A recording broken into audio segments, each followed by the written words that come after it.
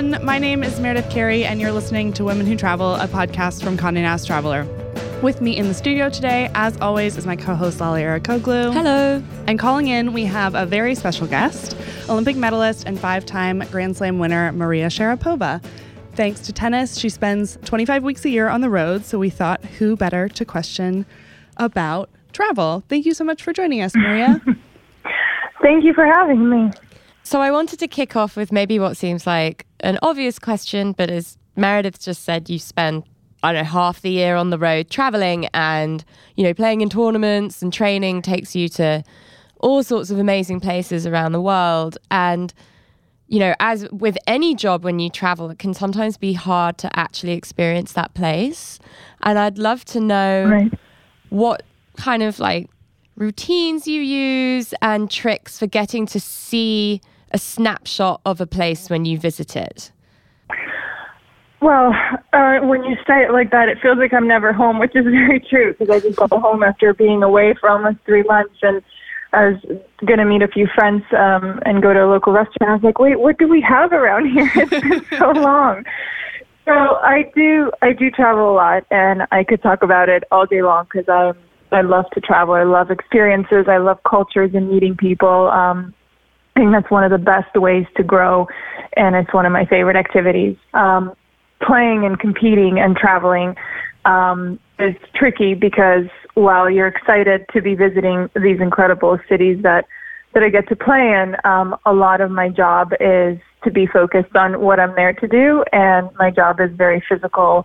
And so the recovery aspect is very important. So I do spend a lot of time in hotel rooms in those amazing cities. But for the times when I do get to spend a little bit outside of my room, I try to choose a part of the city that I've never been to before and ultimately get lost in it. Like maybe have a starting point or a recommendation, or maybe my friend's been somewhere before, a district such as in Paris, and then you just find yourself losing control of time and maybe having a great meal and stopping. I'm not afraid to stop at places that maybe are not so crowded or maybe no one has heard before. I think that makes travel that much more fun. And sort of in your recent travels, is there anywhere that you're desperate to go back to when you're not competing and actually get to see it? I love Italy. I think most of us do. And I haven't explored Italy as much as I would have liked to. I've played a tournament in Rome for many years, so I know Rome a little bit better. I visited Positano last year. Every time I have a summer holiday, I do try to add a few days in Italy because there's something so special about being on that coast and seeing the water and being in the Mediterranean. And in the summertime, they're fun. The food is always amazing, and you kind of can't go wrong.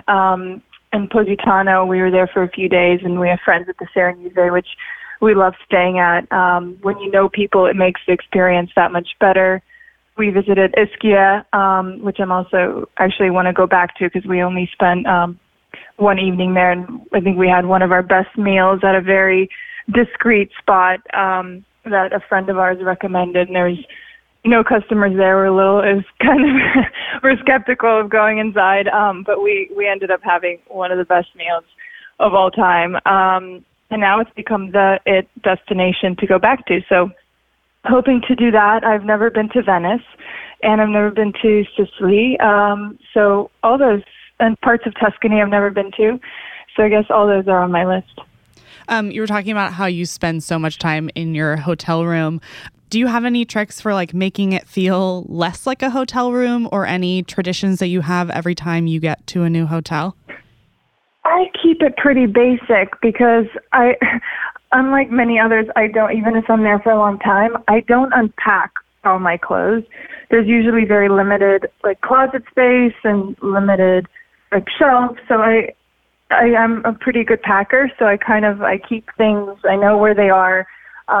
If I need to hang things, I obviously do, but I like minimalism, and I like to feel like my room is clean and my bed is nice. And I think in a hotel, it's always the small things that make it really comfortable. And I think, groups like the Aman obviously do it to another level, kind of the seamless design aesthetic of what they've done. the Bellman Group, I think, is doing an incredible job since they've been taken over by LVMH. But it's more like in the sheets and the small things that, will make your stay enjoyable. When you were talking about vacationing in Italy, I'm curious, when you're taking these personal trips because you are traveling for work so often, like what your priorities are when you're picking the place that you're going or the type of trip that you want. Like, what do you want to be doing when you're actually on vacation? I want to be doing nothing because I like to mix a little bit of culture with just like being by the water. I love the water a little bit more than I love like winter vacations in the snow. Maybe because I was always like, I grew up in Sochi in Russia, even though I was born in Siberia. Then I was in Florida, and now I spend a lot of time in Los Angeles. So I'm always around water, and even though I don't go in the water very often, that feeling like peacefulness of water is a nice feeling. And whenever I go on vacation, I want that as well. But I think it's more of an escape. And usually I choose, I do a lot of research, and I have like, as we all do, notes in my phone, and I put a lot of places that I want to visit. And when I have like 2 or 3 days, which is usually all I have in between some events, or if I have a vacation, it's usually like maximum of 5 days. So I'll go back to that list and I'll choose a place that I'm keen on visiting, and I'll go there and explore. And, sometimes it ends up being an amazing trip and relaxing, and sometimes it's not what you expect, but at least you did it. So I'm the sort of person who packs a pair of running shoes in their suitcase and then never takes them out when they're on a trip. And obviously I pack it. I do use it, but more for like walking or hiking than going to the gym. Okay, that makes me feel so much better. And like I think I'm sure I speak to lots of people who are listening when I say that I'm like very intrigued to hear how, when you are traveling for pleasure, how you juggle training, and do you have a need or a requirement to like get up and play tennis at like 6 a.m. or do you just like, as you said, kind of just like hike and walk around and kind of dial things back? Yeah, well, training while on vacation is impossible, because not only is it mentally so difficult knowing that, everyone around you is on holiday and you have to wake up at 6, then you might as well just be in a training center in the middle of nowhere and just doing your job. So when I do take that time for myself or for my family and spend time with my boyfriend, it's that time for us. And it's so nice to be able to unplug. And I think it does always take at least like 24 hours or 48 hours to really kind of get in the groove of, okay, now I can exhale and I can do nothing. You're not tied to responsibilities or daily responsibilities that we all have. And also, you were saying if you're like traveling with friends or traveling with your boyfriend, often traveling for work means having a lot of solo time. And we talk about solo travel a lot on this podcast, and, how you kind of learn to become comfortable with your own company on the road. Do you find yourself traveling alone a lot? And if so, do you enjoy it? Do you have ways to kind of make it work for you? I remember taking one of my favorite trips ever was alone, and I went to Amsterdam, and I went there for just a few days, but I was a little scared, as we would all be, but I was so liberated at the end of it, and I felt like I didn't have to plan an agenda, even though I'm a big planner, and I would like to know where I'm going, or I like to have an idea or at least a list of things that I'm excited or wanting to see. But it was a moment of, okay, it's like dinner for one. And the concierge would be like, it's not two? I'm like, no, it's just for one.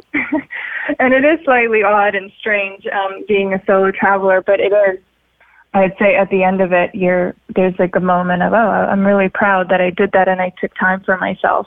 Because I think we're always influenced by, even when we're with our family or our best friends, we are always influenced not only by the travels, but by the person that's next to you and kind of opinions. And, you're always talking through things. And sometimes it's good to just be in your own world and in your own mind and come to your own conclusions. And I think that's what makes solo traveling the best. I'm curious because being empowered to travel, especially traveling abroad, is so tied to having the funds to be able to do that. And you became such a big name when you were so young. I'm curious what it felt like to suddenly come into that. And then at what point did traveling for fun and getting to spend the money on taking a solo trip to Amsterdam or going somewhere with your family actually became a priority for you? Yes, as you mentioned, I moved to the United States from Russia when I was just 7 years old, and I moved with my father at the time with only $700. So our travel was very limited, and we took public transport all the time. And, we landed in Miami airport, and it was just a new world, a new language, a new country. Everything was new, and a lot of it was very exciting, and a lot of it was very scary. And I think probably those first few years, just being with my father, my mom couldn't join us because of visa issues, was probably the toughest part of my journey to America and learning the language and finding my own voice in it all.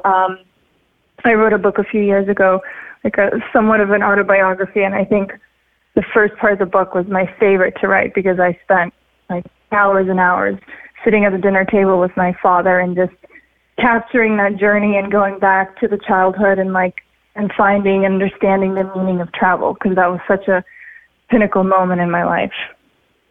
It's so interesting what you say about, mentioning that your mother couldn't come to the US because of visas. And I feel like as someone who also moved to the US, given I did it as an adult, suddenly having to go through that visa process, I opened my eyes to actually how free movement is such a luxury, and my whole understanding of travel and how I moved around the world changed after I had to go through that process and realize that it wasn't a given that I could go everywhere.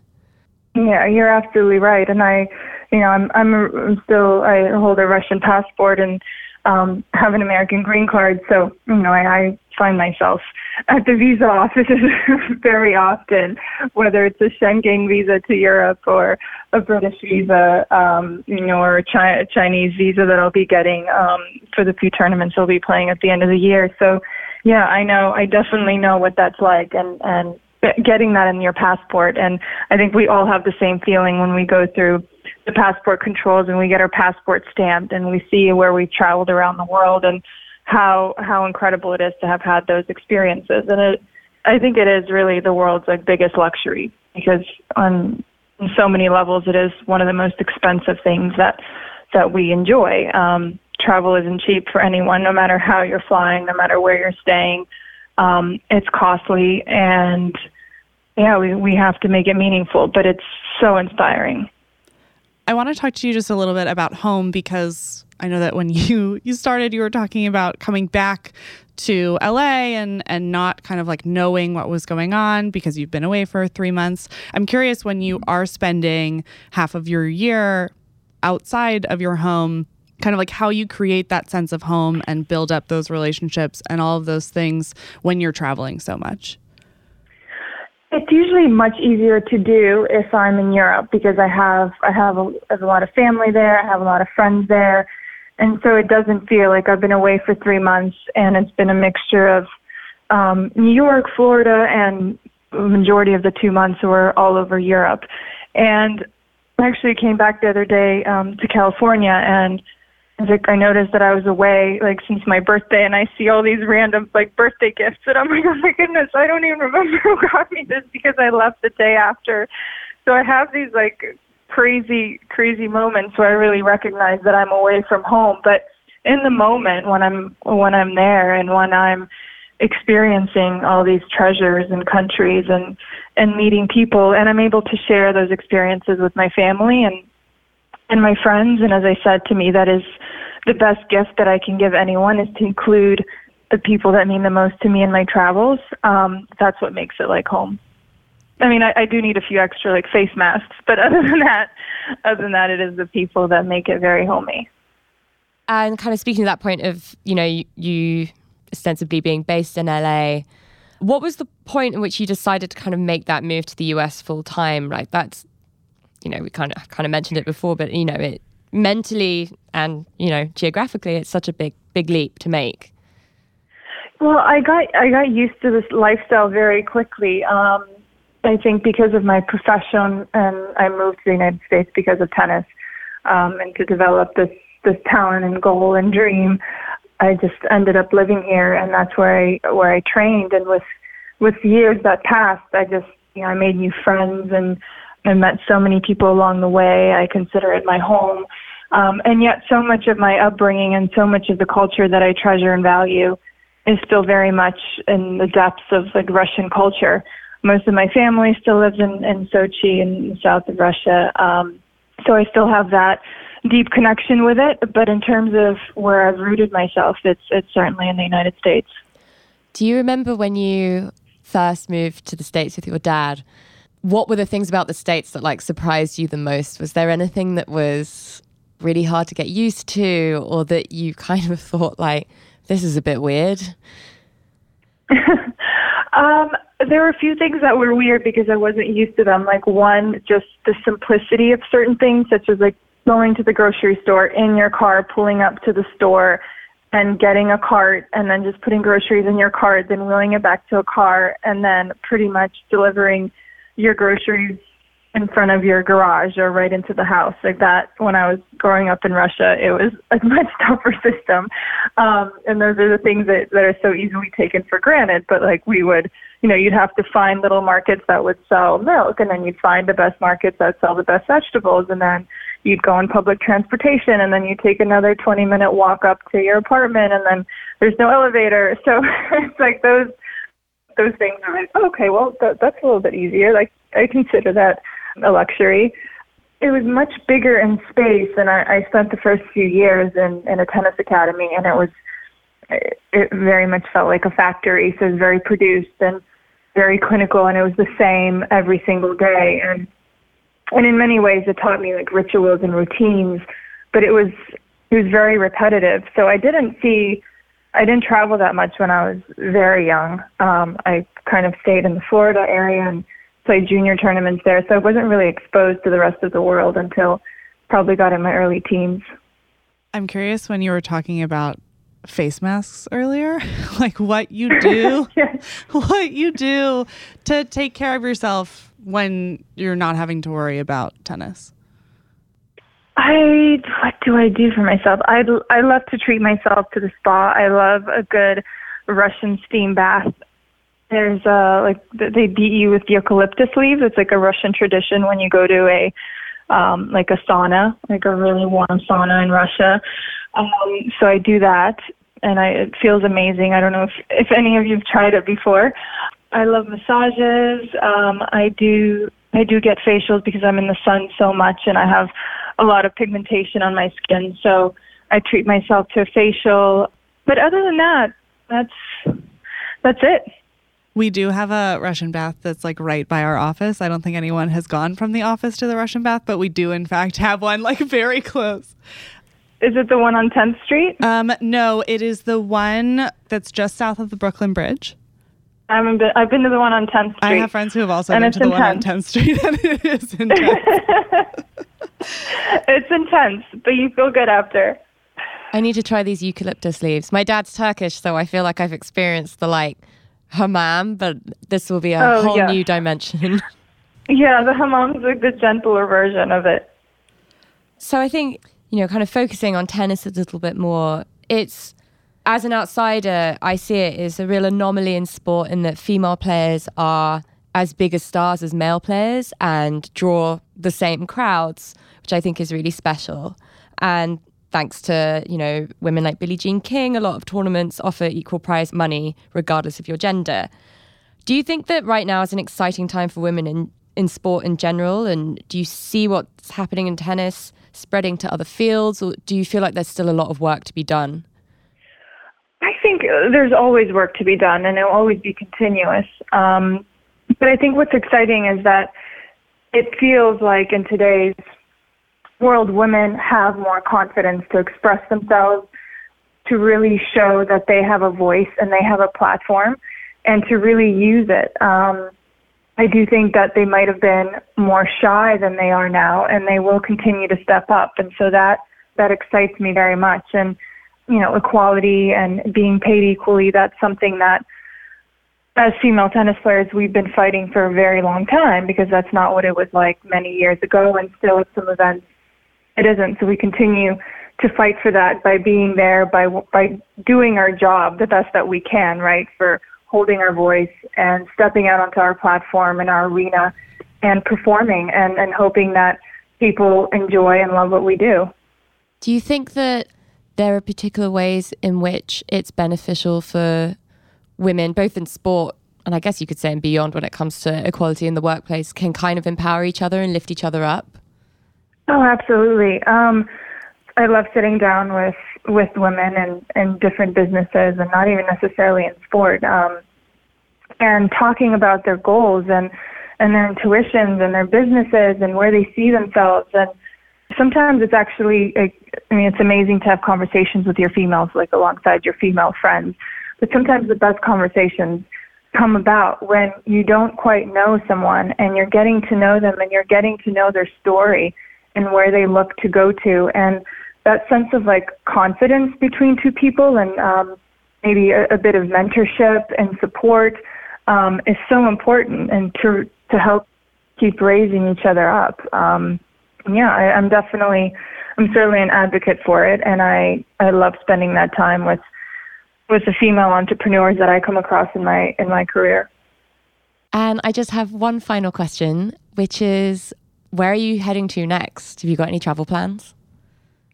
I do. I'm headed to Toronto and then New York City for the U.S. Open. Amazing. Well, if people want to follow your journey while you're at the U.S. Open or just generally, because I know you share a lot of your travels on Instagram, where can people find you? I am on Maria Sharapova throughout Instagram, Twitter, Facebook, and I think that's all there is, right? I think so. I'm not on Pinterest. I don't know if I can keep up with much more, but yes, I'm Maria Sharapova on those platforms.